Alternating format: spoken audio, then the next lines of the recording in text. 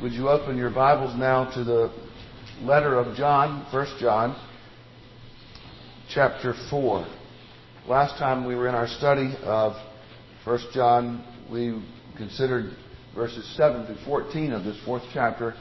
So we pick up with verse 15 and go to the end of the chapter. This chapter, of course, is addressing God's love for us, God's love in us, and also then the obligation that we, having received and experienced the love of God, would then manifest that love for one another. Indeed, this is one of those spiritual vital signs of which we've been speaking, that if we are alive spiritually, if we have eternal life, if we have communion with God, then one of the evidences of that is our deep love for and interest in the lives of our brothers and sisters in Christ. We are a body of believers. We are united together with Christ, and thus we also have fellowship with one another. Thus, John tells us that this is one of the evidences of spiritual life, that we are committed to one another, that we love one another. So we pick up then with verse 15 and read down to verse 21 of 1 John chapter 4. Beloved, let us love one another. I started with verse 7. Verse 15. Whoever confesses that Jesus is the Son of God, God abides in him, and he in God. We have come to know and have believed the love which God has for us. God is love. And the one who abides in love abides in God, and God abides in him. By this, love is perfected with us, so that we may have confidence in the day of judgment. Because, as he is, so also are we in this world. There is no fear in love, but perfect love casts out fear, because fear involves punishment, and the one who fears is not perfected in love. We love because he first loved us. If someone says, I love God, and hates his brother, he is a liar. For the one who does not love his brother, whom he has seen, cannot love God, whom he has not seen. And this commandment we have from him, that the one who loves God should love his brother also. Let us pray. Heavenly Father, we pray now that you would be present with us by your Holy Spirit to enlighten our minds in the knowledge of Christ. We pray that you would deepen our understanding of the love with which you have loved us through Christ, that you gave your only begotten Son, the most precious, most valuable and treasured thing you could give, you gave to us. But we often, Father, are dull of heart and mind, and we don't comprehend the measure of your love for us. The Apostle Paul prays that we would grow in our understanding of its depth and height, length and breadth. So we pray, Heavenly Father, for the work of your Holy Spirit, that you would grant us understanding of your word, that we would not only know something about your love, but we would experience the power of your love, that it would transform us. We pray in Jesus' name. Amen. What are you afraid of? I looked up on the internet and found a website called the Phobia List. You know how many phobias there are? There were 530. Agoraphobia, fear of crowds. Xenophobia, fear of strangers. Acrophobia, fear of heights. Paladophobia, fear of baldness and bald people. And then on the other side, there's chitophobia, a fear of hairy people. All kinds of fears. Fears can paralyze us. There was a man who was found after World War II came to an end, Janus Russ, a shoemaker who went into hiding at the conclusion of the war when the Allied troops came. He hid in a farmhouse for 32 years because he was afraid of repercussions and punishment that might come upon him because of any activity he might have had that would be considered pro-Nazi. Fear paralyzed him. Now our text talks about God's love and the power of God's love in our lives. And one of those things God's love does in our lives is addresses the fears that we have. We are told perfect love casts out all fear. In our last study, the first part of this section, chapter 4, verses 7 to 14, we noted God's love is, in the life of a believer, a transforming power. Love is from God. Love is part of what He is. In fact, we are told God is love. He is the source of all that is truly love. And He has manifested that love in a concrete and visible way. He has put His love on display for us, that we might see it fleshed out for us in the person and work of our Lord Jesus Christ, and supremely in His sacrifice for us on the cross of Calvary. Now this morning we note another aspect of this transforming power of the love of God.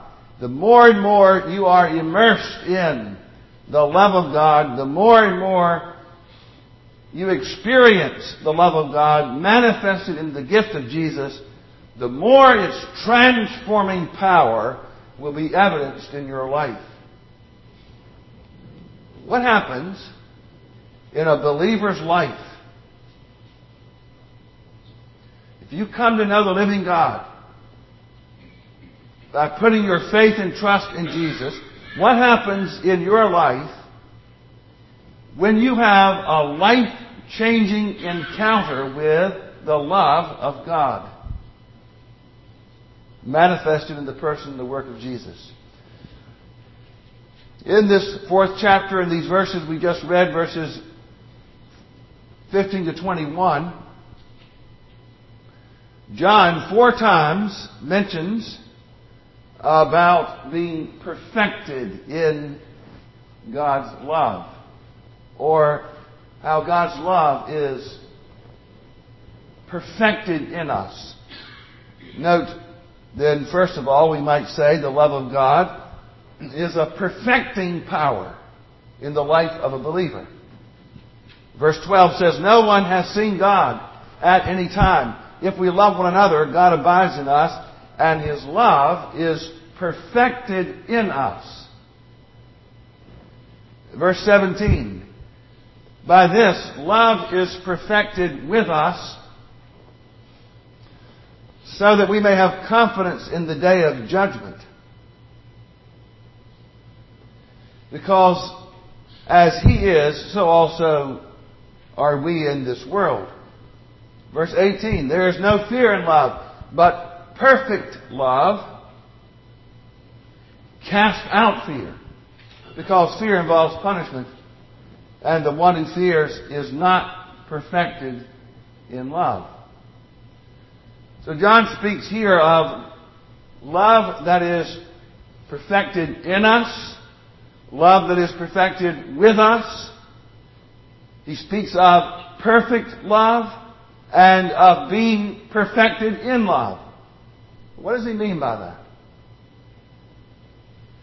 Well, it could mean that John is telling us that it's actually possible for a believer to reach such a state of sinlessness and perfection, that he then begins to love others perfectly. However, knowing what we know about the nature of man, even converted men, about indwelling sin and our failure to keep the commandments of God, that's probably very unlikely that that is his meaning. After all, John already has acknowledged that one other vital sign of spiritual life is a willingness to acknowledge your failures, a willingness to acknowledge and confess your sin. It's not sinlessness, but rather a sensitivity, a growing sensitivity to sin that characterizes the life of a true believer. So as long as you have sin in your life, you will never love perfectly. So I don't think John is saying that you or I could reach a state of such perfection that we would ever be able to love in a perfect manner as God has loved us. Then what does John mean by being perfected in love or being perfected with God's love? It being perfected in or with us. Well, the word that's translated perfect in this passage is also translated elsewhere in the New Testament with the word complete or mature. It's the word telos that means to reach the end, to complete, to mature. This is the case when Paul speaks about spiritual maturity in Ephesians chapter 4, verse 13. He says, until we all attain to the unity of the faith and of the knowledge of the Son of God, to a mature man, to the measure of the stature which belongs to the fullness of Christ. So sometimes the word is used to refer to a state of maturity or the whole process of growing up in Christ, becoming a mature believer. The idea then is that of growing in your understanding of and your experience of the love of God that is manifested in Jesus. We are perfected in love, perfected with love, as we grow in the knowledge of God's love and experience more and more of the love of God that is manifested in the person of Jesus. So John says to us in verse 12 that if we love one another, God abides in us and His love is perfected, matured in us. Now, John doesn't mean by that by our loving one another, that loving one another is the cause of God abiding in us. In other words, that God abides in us if we love one another, or as we love one another, God abides in us. But rather, that our love for one another is evidence of the abiding presence of the God who is love. That as God is abiding in us, as we come to know the Lord Jesus Christ, and God Himself is love, the essence of love, then it is inevitable that as He is abiding in us, we are then also loving one another and being perfected in that love. So we ought to ask ourselves, how deep, how mature, how complete is your understanding of and experience of the love of God in Jesus? How well do you comprehend the magnitude of God's love for you in the gospel, in the giving of the Lord Jesus Christ for your sake? There are several factors you could consider to be a part of what it would mean to be a mature believer. Some of it is knowledge. What do you know about God? What do you know about the truth revealed in the Word of God? Some of it is gifts, the gifts of the Spirit. What gifts has God given to you? Some of it is acquired skill or wisdom in life. What have you learned how to do? What skills have you acquired? Some of it's character. that which is built into your life over time and experience. Some of it is the fruit of the Holy Spirit manifesting itself in your life. But none of those things constitutes by themselves what the Scripture means by spiritual maturity. It's all of those things together. But remember, the Apostle Paul warns us, knowledge, as the King James says, puffs us up. But love edifies. It's not knowledge or love. It's not love without knowledge, as though it would be unformed or unshaped by truth, nor it is the truth or knowledge without love. But surely, one of the greatest forces, the greatest powers for spiritual maturity is that of the love of God, the power of the love of God, God's perfect love for you, shown to you in Christ. I believe the more you understand it, the more you experience it, the more it completes and matures you. It is a perfecting power.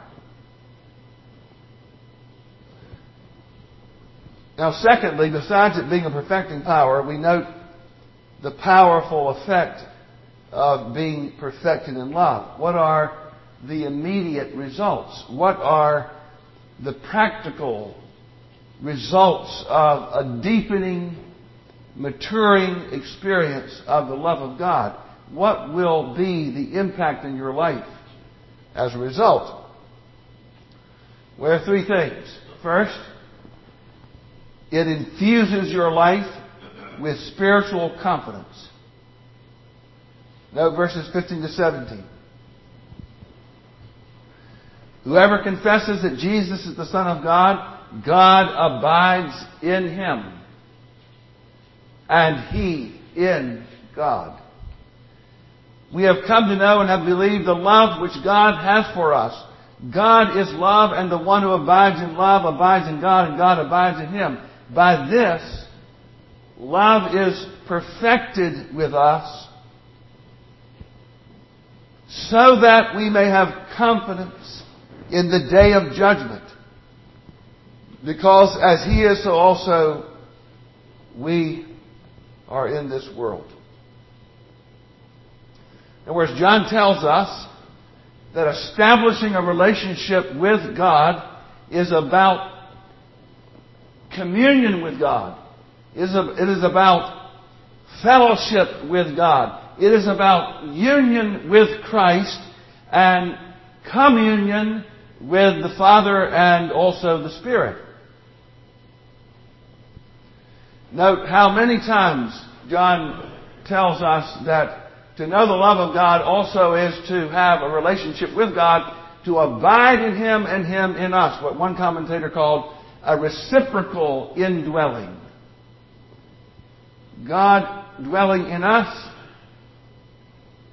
and we also abiding or remaining in him. By this we know that we abide in him and he in us, because he has given us of his Spirit. Verse 15, whoever confesses that Jesus is the Son of God, God abides in him and he in God. And in verse 16, God is love. The one who abides in love abides in God, and God abides in him. God abides in us by his Spirit. We abide in God. Reciprocal indwelling. It is as the Holy Spirit opens up our hearts, gives us a heart of flesh in the place of a heart of stone, and awakens us spiritually so that we can have eyes to see and ears to hear, and enables us to believe the gospel and to put our faith in the Lord Jesus Christ. Then we have communion with God. We have communion with the Father. God abides in us and we abide in him. in some incomprehensible spiritual way. It is by the Holy Spirit that we abide in God and begin then to experience that God is love.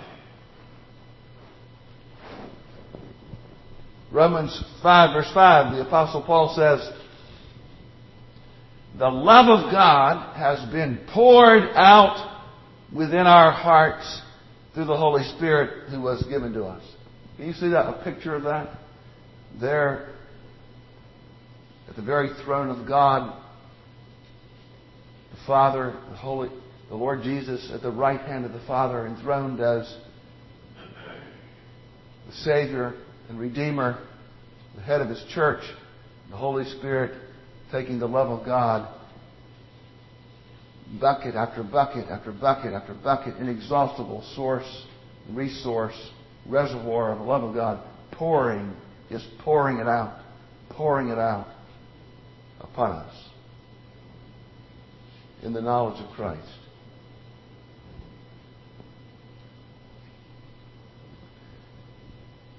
That's the power of God's love, the life-changing, transforming power of the love of God in your life. How does it change your life? Well, first, it changes your life by infusing into your soul a sense of amazing spiritual confidence. John tells us in verse 17, by this love is perfected with us, so that we may have confidence in the day of judgment, because as He is, so also are we in this world. By this, by what? By abiding in God and Him abiding in us, we are maturing in our knowledge of and experience of God's love, and that love is then giving us, infusing in us, spiritual confidence and boldness and courage, especially as we think about facing one day the day of judgment. Remember, this letter is about assurance. This letter is about knowing that you have eternal life. This letter is about being confident spiritually that your life is secure in the hands of Christ, so that when you die, you will not face judgment, but you will pass out of judgment and into eternal life, into the love of God, the Father, Son, and Holy Spirit for all eternity.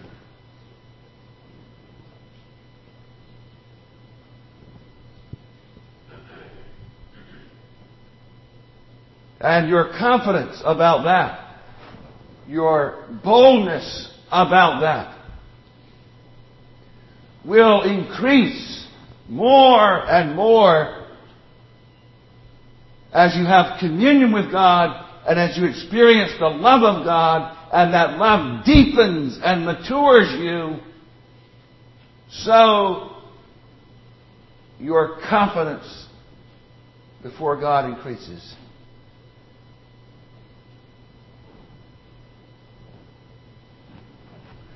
How can you know more of the love of God? By focusing upon the cross and upon what Christ has done for you. Where has God put His love on display? In verse 9 of chapter 4 we are told, by this the love of God was manifested in us, that God has sent His only begotten Son into the world so that we might live through Him. The more deeply we meditate upon that, the more deeply we think on that, the more we experience the love of God, the more He infuses our souls with a sense of great spiritual confidence. What troubles you? What disturbs your soul?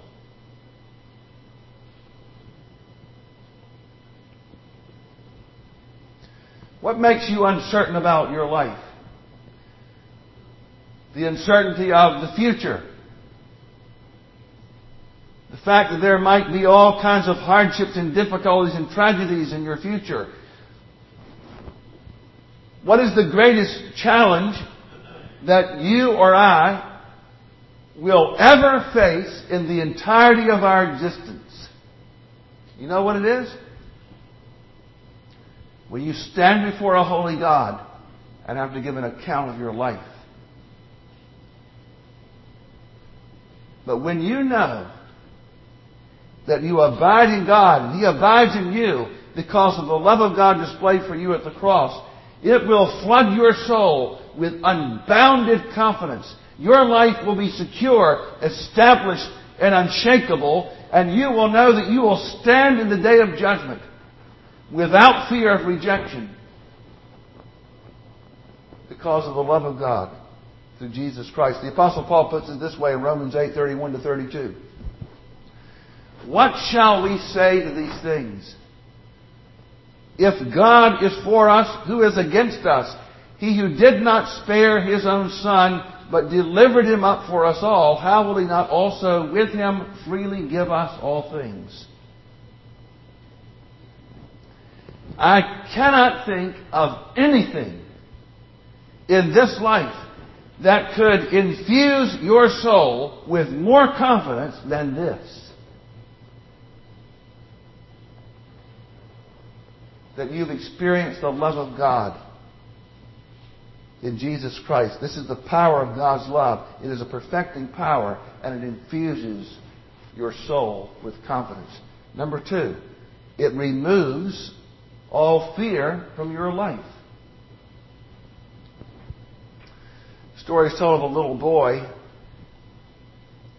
whose mother told him as they were in the kitchen, I want you to go into the pantry and I want you to get a can of soup. And he started to go to the pantry, and then he said to his mother, it's dark in there and I'm scared. And she said, well, it's all right. You can go in there because Jesus will be there in the pantry with you. And so he walked kind of hesitatingly over toward the pantry, not sure if he really bought it or not.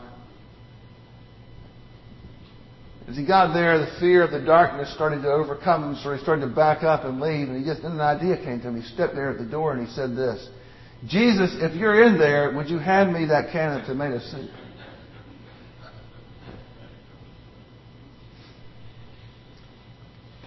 Sometimes we are overcome by all kinds of fears. They don't make much sense sometimes. But nevertheless, we have them.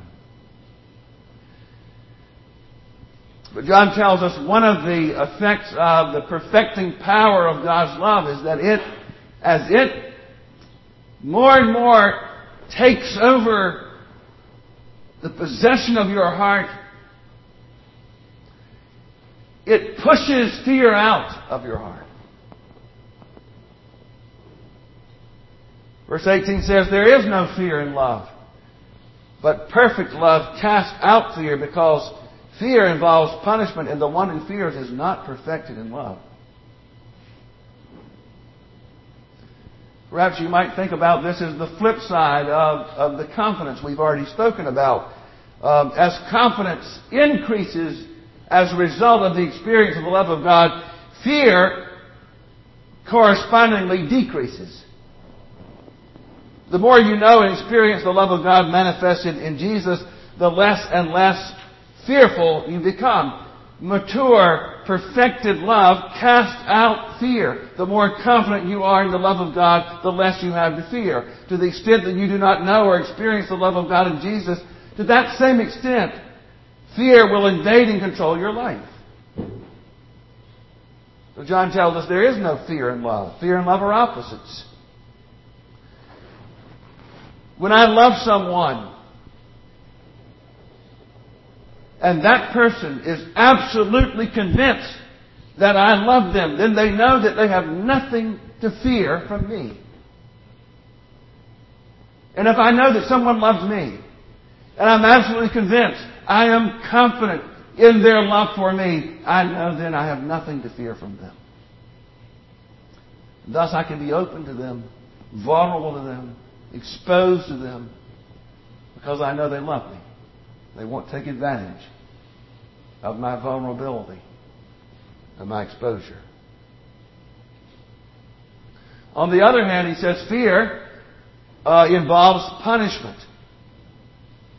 Certainly, I might fear a person by whom I might be punished. If I'm not certain about their love for me, I may then fear them, for they may take advantage of me. Here, the word for punishment is the word that's used for eternal punishment in Matthew 25, verse 46, when Jesus speaks about eternal punishment. And certainly, if we don't know the love of God in Jesus Christ, if we've not embraced the Lord Jesus Christ as our Savior, the one who removes our sin from us and who bore the judgment of God in our place, if we don't embrace Him, then we do have a fear of punishment, of eternal punishment in the judgment day. But if we are God's children adopted by grace, then we have no fear of punishment, because Jesus already took the punishment. He bore the punishment we deserve in our place. This is a different word than is used in Hebrews 12, verse 5. When Hebrews 12 talks about discipline. Every son whom the Father loves, He disciplines. Discipline is a different word. It's the word for training. The Father disciplines His child in an expression of love for the purpose of training His child in righteousness. The more I know that someone loves me, the more I will trust them, the less I will fear them. And perfect love, the love of God, casts out all fear. The more I know about the love of God for me, in Jesus, fear of punishment, fear of condemnation is removed, and in its place there will be a loving and holy, reverential awe of my God. You ever doubt that God loves you? Something happens in your life, some hardship, some difficulty, some trial, and you wonder, does God really love me? How could He love me and let that happen in my life? How could that happen in my life? Whenever you have that kind of doubt, and you wonder, does God love you? Just go to the cross. Just go to the cross and remember what Jesus has done for you in taking your sin upon Himself and bearing the awful weight of the wrath of God in your place. And your doubts will be dissipated. You may not understand why what happened. You may not understand the particular reason for that thing in your life. But you need never fear or doubt whether or not your Heavenly Father loves you and will turn all of that toward your good. The cross proves the love of God and dispels our fears. It infuses us with confidence. It removes our fears. And third, the power of God's love at work in your life will empower you and enable you to love one another. Verse 19 says, we love because He first loved us. Someone says, I love God, hates his brother, he's a liar. For the one who does not love his brother whom he has seen cannot love God whom he has not seen. And this commandment we have from Him, that the one who loves God should love his brother also. The one who has come to know and experience the love of God manifested in Jesus will in turn show that same love to his brothers and sisters in Christ. This is why love in general and love for our brothers and sisters in Christ in particular is a spiritual vital sign, a sign of the presence of spiritual life. 1 John 3:14. We know that we have passed out of death into life because we love the brethren. 1 John 4:7 and 8. Everyone who loves is born of God and knows God. The one who does not love does not know God, for God is love. It is impossible for you to know God, who is love, and then not love. The power of the love of God, the perfecting power of the love of God in your life, the experience of being loved by God, who loves perfectly, empowers you then also to love. John writes, we love because He first loved us.